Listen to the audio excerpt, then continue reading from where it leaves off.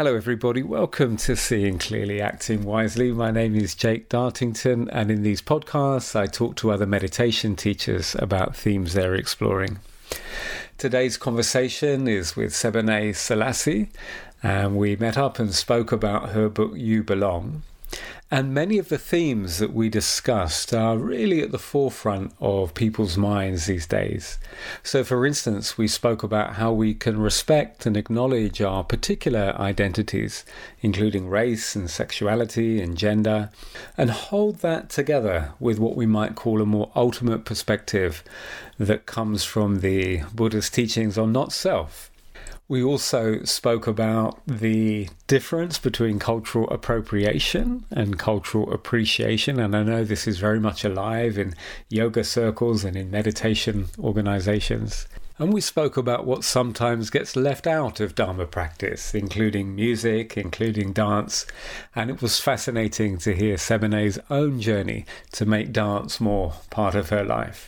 So I very much hope you enjoy listening to the conversation and that it inspires your own reflections. So thanks very much for agreeing to talk to me. It's real pleasure to talk to you. And I really, really loved reading your book. And there's so many things in there we can talk about. So I was wondering if we could begin by just talking about this theme of belonging and what really drew you to that theme, why that theme was important to you. Well, I say in the book, and I do kind of recognize this in myself, I wrote about belonging because I've always longed for it. And it's something that felt really out of my capacities because of so many reasons. And the kind of theme of the book is that we all feel in different ways this lack of belonging. You know, maybe some people think of it as social, but really I'm talking about the sense of separation that we feel from anything, from other people, from ourselves, from parts of ourselves, from all of nature. So belonging becomes this metaphor for really coming into contact with a deep sense of knowing our true connection to everything. And I didn't grow up with that sense of connection. I didn't grow up with a sense of connection to my family members because of our own internal traumas and challenges that were probably handed down through the generations. I didn't feel that because we immigrated when I was very young and I felt out of place in an American culture. I grew up Black in white neighborhoods, so I felt this sense of racial not belonging. But I also didn't feel very connected to my immigrant culture because I was being raised by American TV and, American popular culture. So this feeling of not belonging was showing up a lot in my life, kind of all around me. And I think it led to a deeper sense of not belonging to my body, to others, to nature. Yeah, thank you. So there are really these different levels, aren't there, of kind of belonging and not belonging that you're speaking about. And because sometimes when I was reading the book, I got the sense of belonging as almost be what happens when greed, hatred, and delusion fall away, in the sense of the Buddhist practice. So it's a sort of another way of talking about those states of the Brahma Viharas, love and compassion and equanimity. So there's that feeling of a belonging almost, we might say, on a spiritual level, belonging in the universe. And then also there's the particular forms of belonging that you're talking about, as you're saying, coming from an immigrant family and what that was like then to be in America and as a Black person in a white neighborhood. So I got that sense throughout the book that this kind of word belonging is almost working on these different levels. Well, and I use this paradox of the two truths throughout the book to kind of point to those different levels, and talk about the fact that, yes, we are fundamentally interconnected. There's an absolute reality of non-separation. And there is also a relative reality of all of these social conditions and historical realities and our personal realities. And, sometimes our meditation practice can sacrifice one for the other. We can almost use it. And that, this is the definition of spiritual bypass, we can use our practice to only tend to kind of that absolute sense of belonging, that spiritual belonging that you're talking about. And that's really important. And we can do, I think, a disservice to ourselves if we focus on that without understanding that we need to have a relative sense of belonging as well.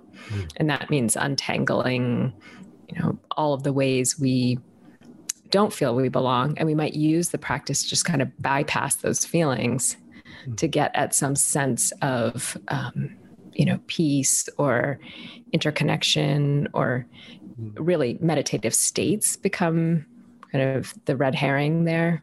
Yeah. And so not to dismiss those states. They're very important. They're very healing. They're very powerful, but not to bypass the work of our relative belonging along the way. And it's going to be different for all of us. I keep saying over and over in the book, we are not separate, but we are not the same. And so we need to work through what is unique about us in our belonging. Yeah, definitely.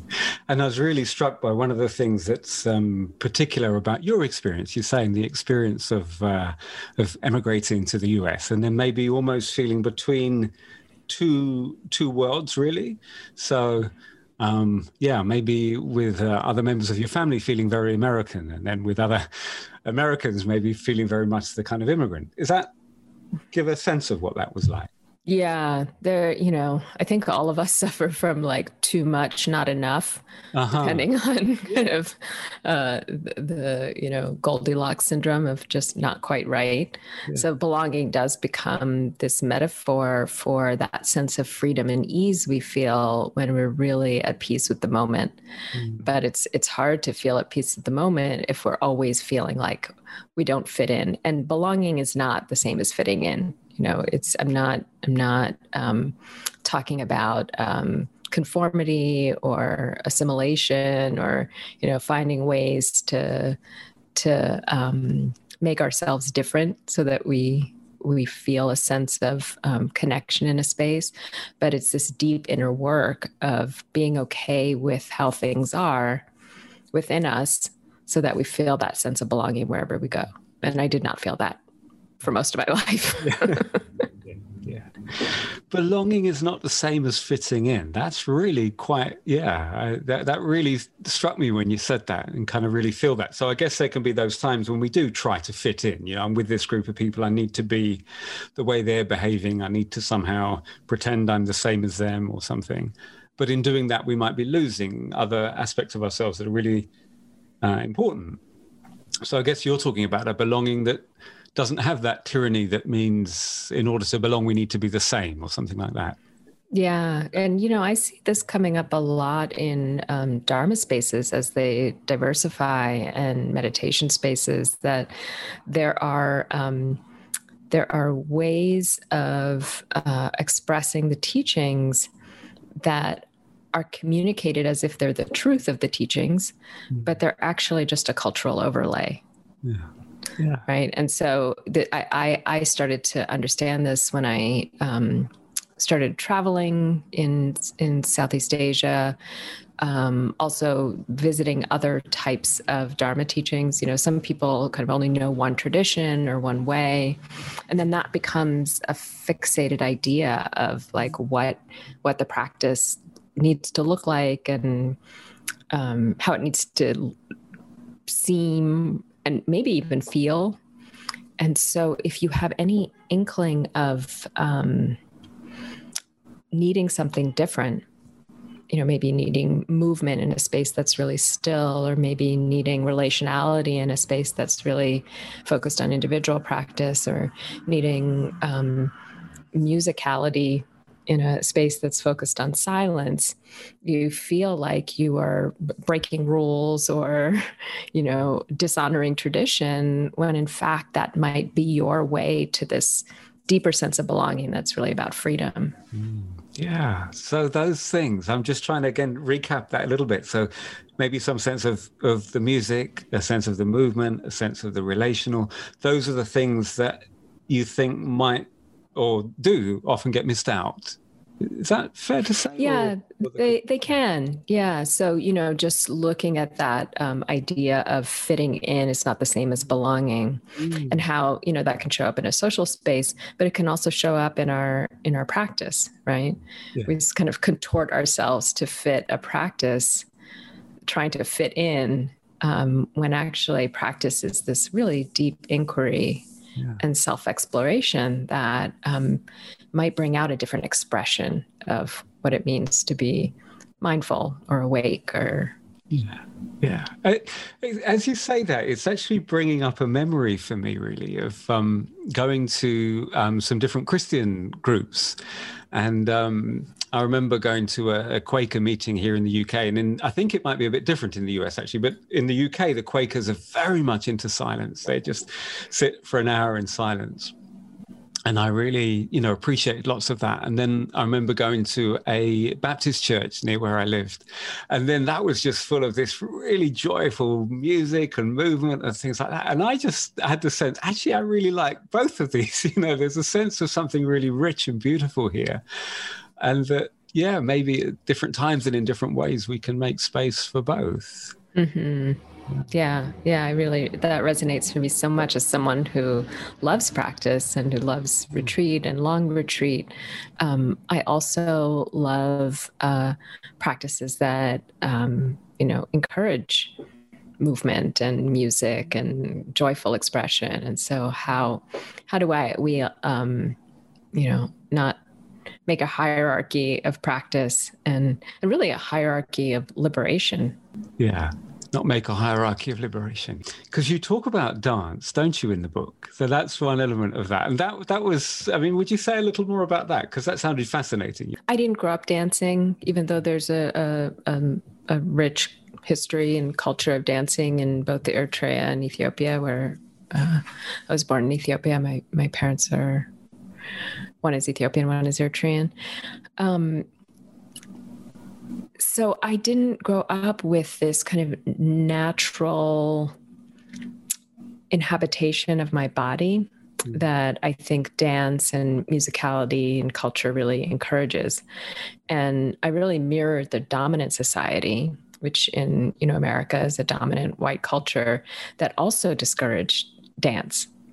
There are some forms of dance, of course, that are exhibited or exalted, but there isn't sort of a natural culture of dance like you would find in some parts of the global South or in Latin culture, or and so for me, when I started to dance in my late teens, early 20s, going to clubs and started to move, I realized how stiff I was and how uncomfortable it was to dance in my body, and how there was an erotic element to dance. And I don't mean only sexual here, and I talk about this in the book, but really the sensual relationship with the body. And that's certainly not encouraged in kind of insight meditation communities. And so this compounding of kind of a lack of comfort in the body, in movement, in expression, in kind of a sensual exploration, just became an interest and exploration of mine some years ago. And started taking dance classes, and also started to learn dance that is very sensual, and really moves the hips and moves the body in a way that, especially for women, can be often shamed or in certain cultures, again, in dominant culture, can be looked down on. So for me, it became this question, like, why am I afraid to move my body? And why am I afraid to move my body in public? Like, many of us have this fear of dancing in public. And I have, grown ass friends who are scared to dance in front of people. Like, we are scared to inhabit our bodies in like a joyful, sensual way in front of other human beings. And to me, like, to say that sentence aloud, it really sounds, it's just wild to think that, like, this place we've inhabited our whole lives, we actually don't have an intimate, comfortable relationship with it. Yeah. So to me, that's like belonging right here in the body. Yeah, belonging in the body through dance, really. Yeah, yeah, that's lovely. And again, as you're talking to me, that it's triggering so many different memories of this. There's memory of me in my teenage years, perhaps, I don't know, 17, 18 and things, being on my own in my bedroom with a mirror, and sort of in, what started as quite a sort of stiff way, kind of just trying to move and things like that. And the self-consciousness I felt as a teenager as well, but little by little beginning to enjoy dancing. And then, so starting by being able to enjoy it when I was on my own, and there wasn't perhaps quite so much self-consciousness, and then little by little doing that in public. And yeah, it's fascinating, isn't it? I remember once going to a festival where they had meditation and dance.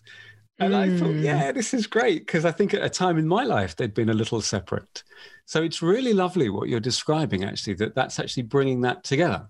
That takes me on to more of a sort of feel I got from the whole of your book, which was that I felt it was a very, very flesh and blood book, a very human book, that there was really you and your emotions in there. And I thoroughly appreciated that. And I think this is a bit following from what you're talking about, the spiritual bypassing. And I wonder, is that maybe, did you deliberately do that? Or was that just how your teaching is expressing itself these days? Yeah, it's, I think there was some deliberateness to it, but it wasn't contrived in the sense that, I set out to be like, this is the way I will write. It makes the most sense to me to speak from my experience. And my experience is not from this place of, I have it all down and understood and I don't make any mistakes anymore, and I'm not struggling with things. And, to speak from this honest place of a path of, and a process of discovery. I would love to be done and to not have challenges, and to not feel the pain of the process of awakening. But that's not the way it is for me. It really is. It's been a path of a lot of lessons. And what I hope I do is express those lessons in a way that's inviting, and to not be scared of the pain or the challenge of the process, but to really see them as opportunities and possibilities on this path to belonging, on this path to freedom that, really is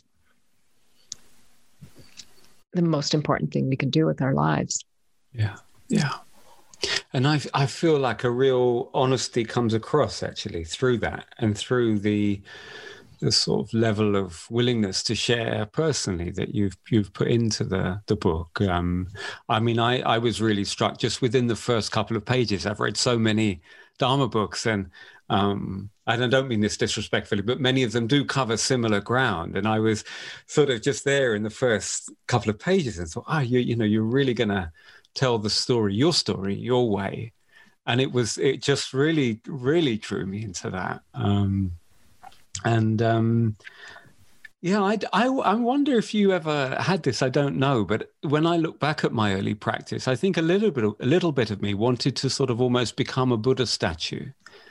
If you see the Buddha and he's sort of sitting there and he's just not still and nothing bothers him really. He's just made of stone or wood or metal and things. And really over the years, what I see as this flesh and blood practice has become more and more alive to me. That, A, we can't turn ourselves into metal or wood, but B, I wouldn't want to either.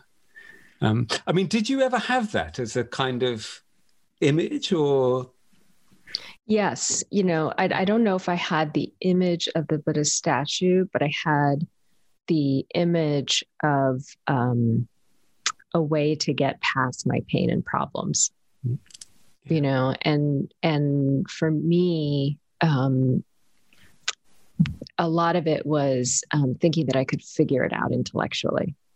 If I just understood all the lists and all the teachings, that I would somehow be able to kind of figure out how to get out of this pain loop. Yeah. And that real, as you say, flesh and blood, like embodiment of the experience of life is really allowing it all in. And so, going back to just being vulnerable and honest, that's part of it too, to just be honest about what the experience is rather than trying to teach from up on high. And it's not that I, talk about every part of my life all the time. There are some parts of my life that are more private, but I do want to speak to some of the things we just don't hear from the teachings, or certain teachers, to talk about the body, to talk about the erotic, to talk about sex and sexuality, to talk about all of these, social issues, which are becoming more and more acknowledged, but to make room for all of that. Yeah. Yeah. It's a whole life vision of practice. Yeah. Not something kind of separated. Yeah. Yeah. Definitely. And some words that sometimes come to my mind is sort of humility, vulnerability, and fallibility. And as I see my practice now, it's sort of really making peace with those things. I think, again, in an earlier stage, it was almost like, if I do enough of this, I'll be invulnerable and I'll be infallible.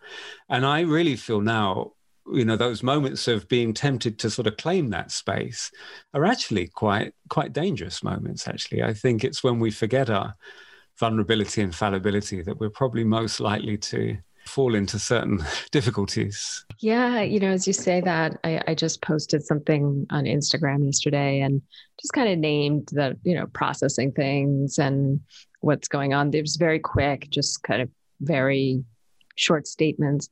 And someone commented, I think really trying to be helpful, trying to point out what the issue was for me and, how I might want to orient around it. And it was so interesting. I was like, I never said there was an issue.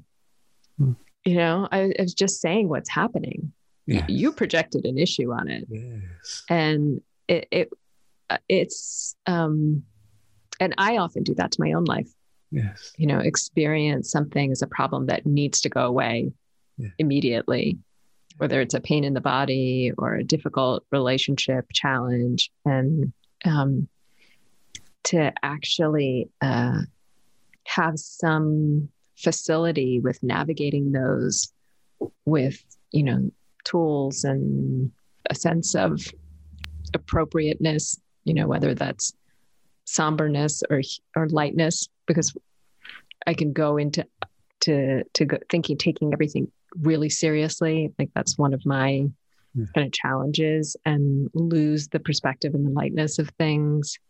And, if someone tries to be light, then I think they're dismissing me, or, and I get kind of righteous about it. And so, having this, allow it all to be there attitude to our lives is such a profound practice. Yeah. And as you're saying that, is that sense of what turns a difficult experience into an issue? Is that the sense I'm getting what you're saying? Yeah, so you're describing something difficult, but it's not an issue without, I guess, the self-view or the solidity around it. Yeah. And how do we kind of tend to what's happening and what's difficult without making it an issue or a problem? Yeah. But just really meeting it. Yeah, lovely. And one of the things that you mentioned again was how our teaching, hopefully, I don't know, it's a work in progress, of course, but more and more is taking on board issues of social justice. And again, avoiding the spiritual bypassing that you were mentioning earlier. And one thing I think about a lot with this, I'd love to hear your view on it, is sort of how we hold together, on the one hand, those teachings around common humanity, which I found really, really significant, really useful, sort of what we all share. And at the same time, really talking about our particular identities and also the advantages that come with certain identities as well. It's not just the different identities, but that they really have very real effects in our lives. But I mean, how do you see holding those together, the common humanity and the particular identities? Yeah. With curiosity and care, yeah. First of all, yeah. What, and I'm saying this to myself as well, that sometimes we can come in with sort of fixed views, or ideas about things and not really listen, not really take time to hear out what people have to say, not listen deeply. And then not do our own work to understand exactly what's being said. So, if you take the kind of many different realities, but the kind of work around racial justice in Dharma communities or in meditation spaces and creating more understanding between people of color and white folks, there can be sometimes this rush for white folks to just kind of ignore how much they don't know. Yeah. In terms of educating themselves and understanding what exactly it is people of color are talking about. It's not just a complaint. I've heard recently, some people in Zoom rooms now are doing affinity group breakouts so that people of color have, just like we might do in live pit spaces. And I've heard it referred to a couple of times by some white facilitators as for safety for people of color, as if we're, fragile. And I was like, that's interesting. I don't think of it as safety so much as exhaustion. Like, I don't want to be in a room with white folks who might need things explained to them, especially if we're talking about cultural issues, or who might be so nervous around being with people of color and saying the wrong thing that they overcompensate or undercompensate, or that there's a lack of familiarity, a lack of understanding that really creates space so that we can talk about different things. Like, people of color don't want to talk about the basics around these issues with white folks. We kind of want to talk about our own stuff, because we have our own things to work out amongst ourselves. I've been doing in POC groups now, affinity spaces within POC groups. So South Asian folks can talk about their stuff, and Asian American Pacific Islander folks can talk about their stuff, and Black folks can talk about their stuff. And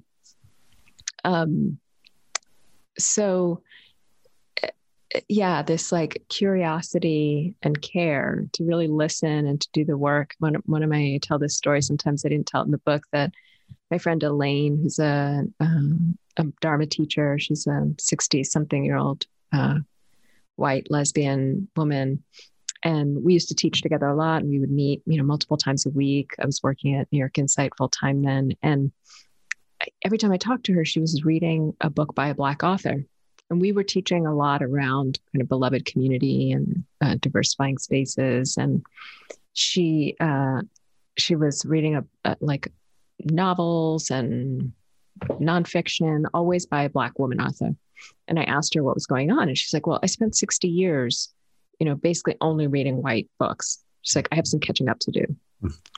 And I just had such a deep appreciation for, the real attention to educating herself that she was tending to. Yeah. And I'm trying to do that in my life, pay attention to what young people are saying now, educating myself about disability rights, because I really know so little, so little. And, really paying attention to fat activists and what they're pointing to in terms of the, body supremacy culture we have around fatness. And so there's a lot of care, and it's hard because there are so many things. There are so many issues. There's so many identities there, and we're not going to be able to get it all perfect.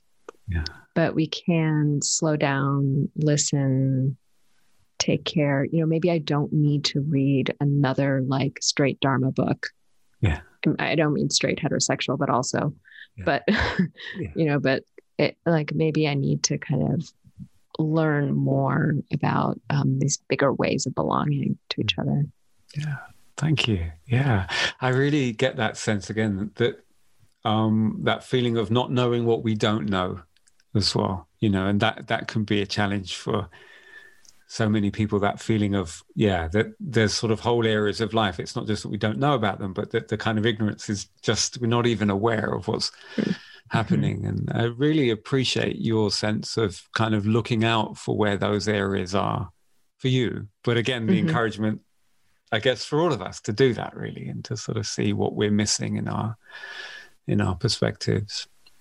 And it's hard because we all have inclinations and loves and kind of attractions to certain things. It's not to deny those, but to broaden our perspective and our horizon, understanding that will actually expand our sense of belonging. And, to pay attention to what we're drawn to and what we haven't been drawn to. And to maybe consider that, that a lot of folks who are drawn to the Dharma are often drawn to Asian culture. And, there can be a kind of Orientalism in that, and a kind of fetishization. And I ask this of myself, why wasn't I drawn to more kind of traditional African spiritualities? And not to say that would have been right and my attraction to the Dharma was wrong, but to at least interrogate that a little bit, and to maybe train our attention towards things that we would unconsciously ignore or avoid in the past. Yeah. Thank you. And do you have a sense of what the answer to that is? That what drew you to the Dharma teachings? I had just I guess you'd say just like a karmic or a personal introduction to it so young, because my brother became what's called a Hare Krishna colloquially when I was in high school. Yeah. So he's 8 years older than me. I really looked up to him. So I was just drawn into that and started attending kirtans and lectures. And so from, my teen years, I was already being exposed to Eastern philosophy. He, before he joined that group, he was reading the Tao Te Ching and doing the I Ching and reading Siddhartha and just kind of passing these things along to me. He got into palm reading and kind of esoteric and occult stuff. So by the time I got to university, I was already primed, and then ended up majoring in comparative religious studies. So it was, I don't think it was a conscious choice on my part. Yeah. It's this gift that was handed to me. Yeah. It's fascinating, isn't it, to sort of see these, what may appear, I don't know, in retrospect, accidental. I don't know if you see it like that, but just these different things that end up influencing our lives. Yeah. And there's that real sense, isn't there, of being kind of enriched by that encounter with many different cultures and traditions. And you also talk about that in your book in a way I really appreciated, actually, that talking about cultural appropriation on the one hand, and then appreciation and exchange on the other, and really getting into the very important, significant differences between those. And would you say a little about that?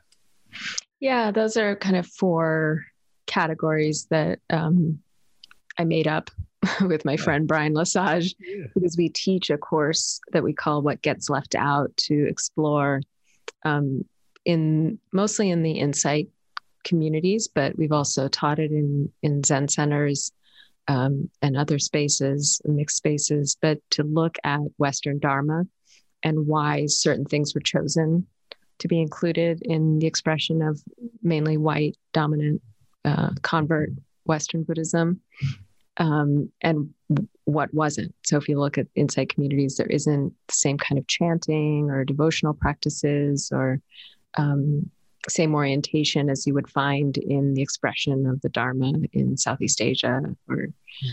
And so, really having this 4 categories to look at, like what gets shared, because the Dharma has changed wherever it went, and different things were shared and integrated and syncretized and combined and left out or put in. So we have these 4 categories. There's cultural appreciation and cultural exchange, kind of the positive categories. So cultural exchange is when the Dharma changes where it goes, and that happens, and it's natural, and we don't need to deny it.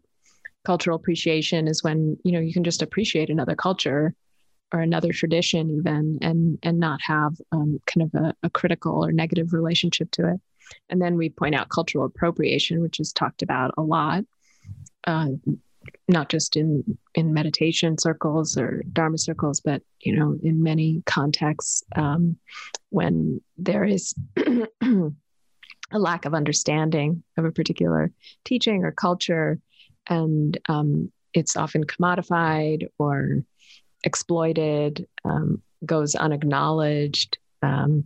And to us, that kind of appropriation, it really needs to be examined and talked about more. And then we talk about a different kind of flip side to that, which is cultural dismissal, which I think doesn't get talked about enough. There's been attention on appropriation, but we're calling cultural dismissal when things are deemed as cultural baggage or unimportant. It's often kind of combined with scientific materialist ideas that things that are not provable or not measurable or not worthy. And this has happened in the mindfulness community. So, it's changing, but for many years, there was almost like an allergy to the more mystical parts of the teachings, the devotional parts of the teachings. There was a disassociation of them in order to legitimize mindfulness in kind of popular culture. So cultural dismissal is something that we looked at to really look at, why do these things get left out, and who's doing the leaving out, and who does it serve, and how do we address it? So they're not perfect categories, but they proved useful for us in our teaching when we teach this course, to kind of be able to look at the ways we relate to different teachings and how they might be fitting into one of these categories. Yeah, thanks for that. I'm struck that the one that you said wasn't spoken about so much, dismissal, is also the one that I forgot to mention. So it possibly proves your point there. Well, can I say one more thing about that? It's hard because there's a real, I think, skill and importance for teachers to understand how to express things so that they're understandable. So, we don't necessarily need to say all the things all the time to everyone. We need to know who we're speaking to. I wouldn't be speaking, Amharic to you right now, because I know that you speak English and I speak English. I don't speak Amharic that well anyways, but still, we know what language we're speaking to someone. So it's not about contorting ourselves so that we sound right, the way, some idea of what's right. Like, we need to communicate effectively, but it's really looking at the attitudes and the assumptions that are impacting how we communicate and how we share these teachings. And, I also talk about honorings in the book, and I've been really getting in the habit of doing honorings before I start teaching. And so I honor native land because in, settler colonial state like the US, that's something that's been asked of us, the native people, to honor the indigenous people of the Americas. I do an honoring of ancestors and invite people to honor their ancestors, but I also always try and do an honoring of Asian lineages. So whether I'm teaching in a secular context or a Buddhist context, I name that. Like I name where these teachings come from. So even right there, like even if I go on to like only talk about neuroscience, I've taken a moment to just acknowledge something that often gets dismissed. Yeah. Thank you. And you also talk in the book about epistemicide. Yeah, the kind of loss of knowledge or the murdering of knowledge, I guess. I don't know if there's the literal translation, killing of knowledge, I guess. And that would be part of this process too, yeah, in the cultural dismissal, would you say? Yes. Yeah. Epistemicide, referring to how colonization was not just a fact of taking resources or bodies or material reality and destroying people and lands along the way, but it was also a process of killing off cultural knowledge and cultural wisdom. And, sometimes very outright that people were not allowed to practice their indigenous belief systems or rituals or different ways of knowing. And there was also a devaluing of that because it didn't fit into whatever Western European idea of knowledge systems existed at the time. And with that, lost culture, lost, real value. Yeah.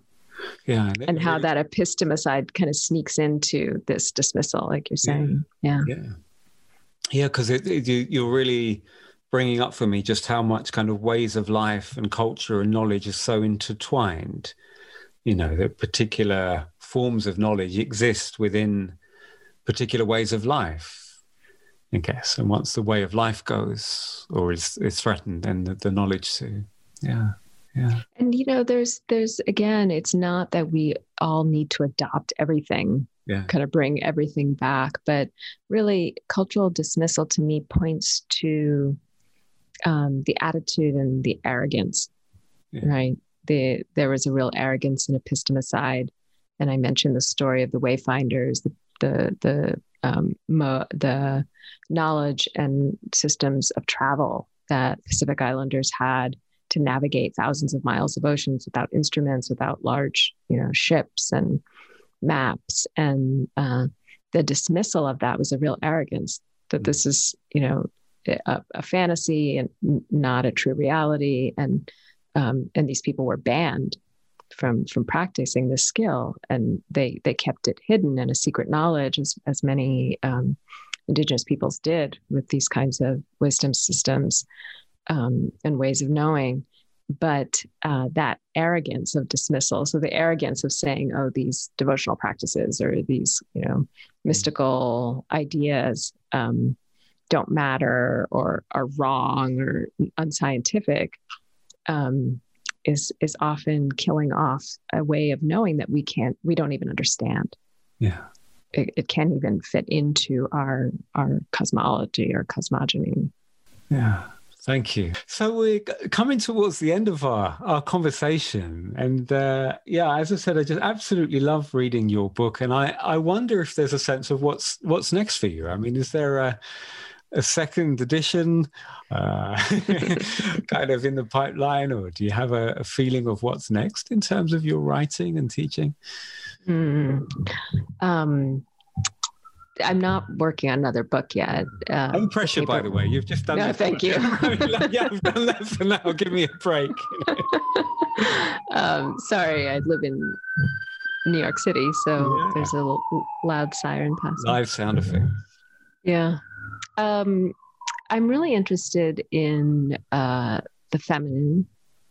And I don't mean that in a gendered sense, but really in the sense of yin and yang, and the way that has played out historically on actual women or femmes or genderqueer bodies in Buddhism. But this distortion and dismissal and kind of lack of attention to what I'm exploring as a yin dharma. So the body, musicality, eros, the erotic, the sensual. And I'm developing a course for the Barry Center for Buddhist Studies, which will be a year-long course that I'll teach with Pamela Weiss and Pamela Ayo-Yatunde. And that's really kind of percolating. The course isn't till October, so we're still developing it, but really want to explore what that would look like, especially at a study center where there is some attention to what it means to integrate study and practice, but to really explore form and how does our expression of the teachings, how can it be different from the perspective of a yin dharma, from something that is relational and connected to nature. We go to these beautiful places and then we spend most of our time inside like vacuum sealed, air-conditioned spaces. So what does it mean to practice, really in relationship with the world? So that's kind of where my heart is right now. Lovely. And you're really a great advocate of lying down meditation too, aren't you? And I am. And I'm a really big advocate of lying down outside meditation. Lying down outside. Yeah. So I imagine that might be part of this too. Or, Definitely. Yeah. Good. Well, I really wish you well with all of that, and wish you well with the book and everything. And as I said, I just loved it. I really, really enjoyed reading it, and it's just been wonderful to talk to you as well. So thanks so much for your time. Oh, thank you, Jake. It's so great to talk to you, and so nice to see you again.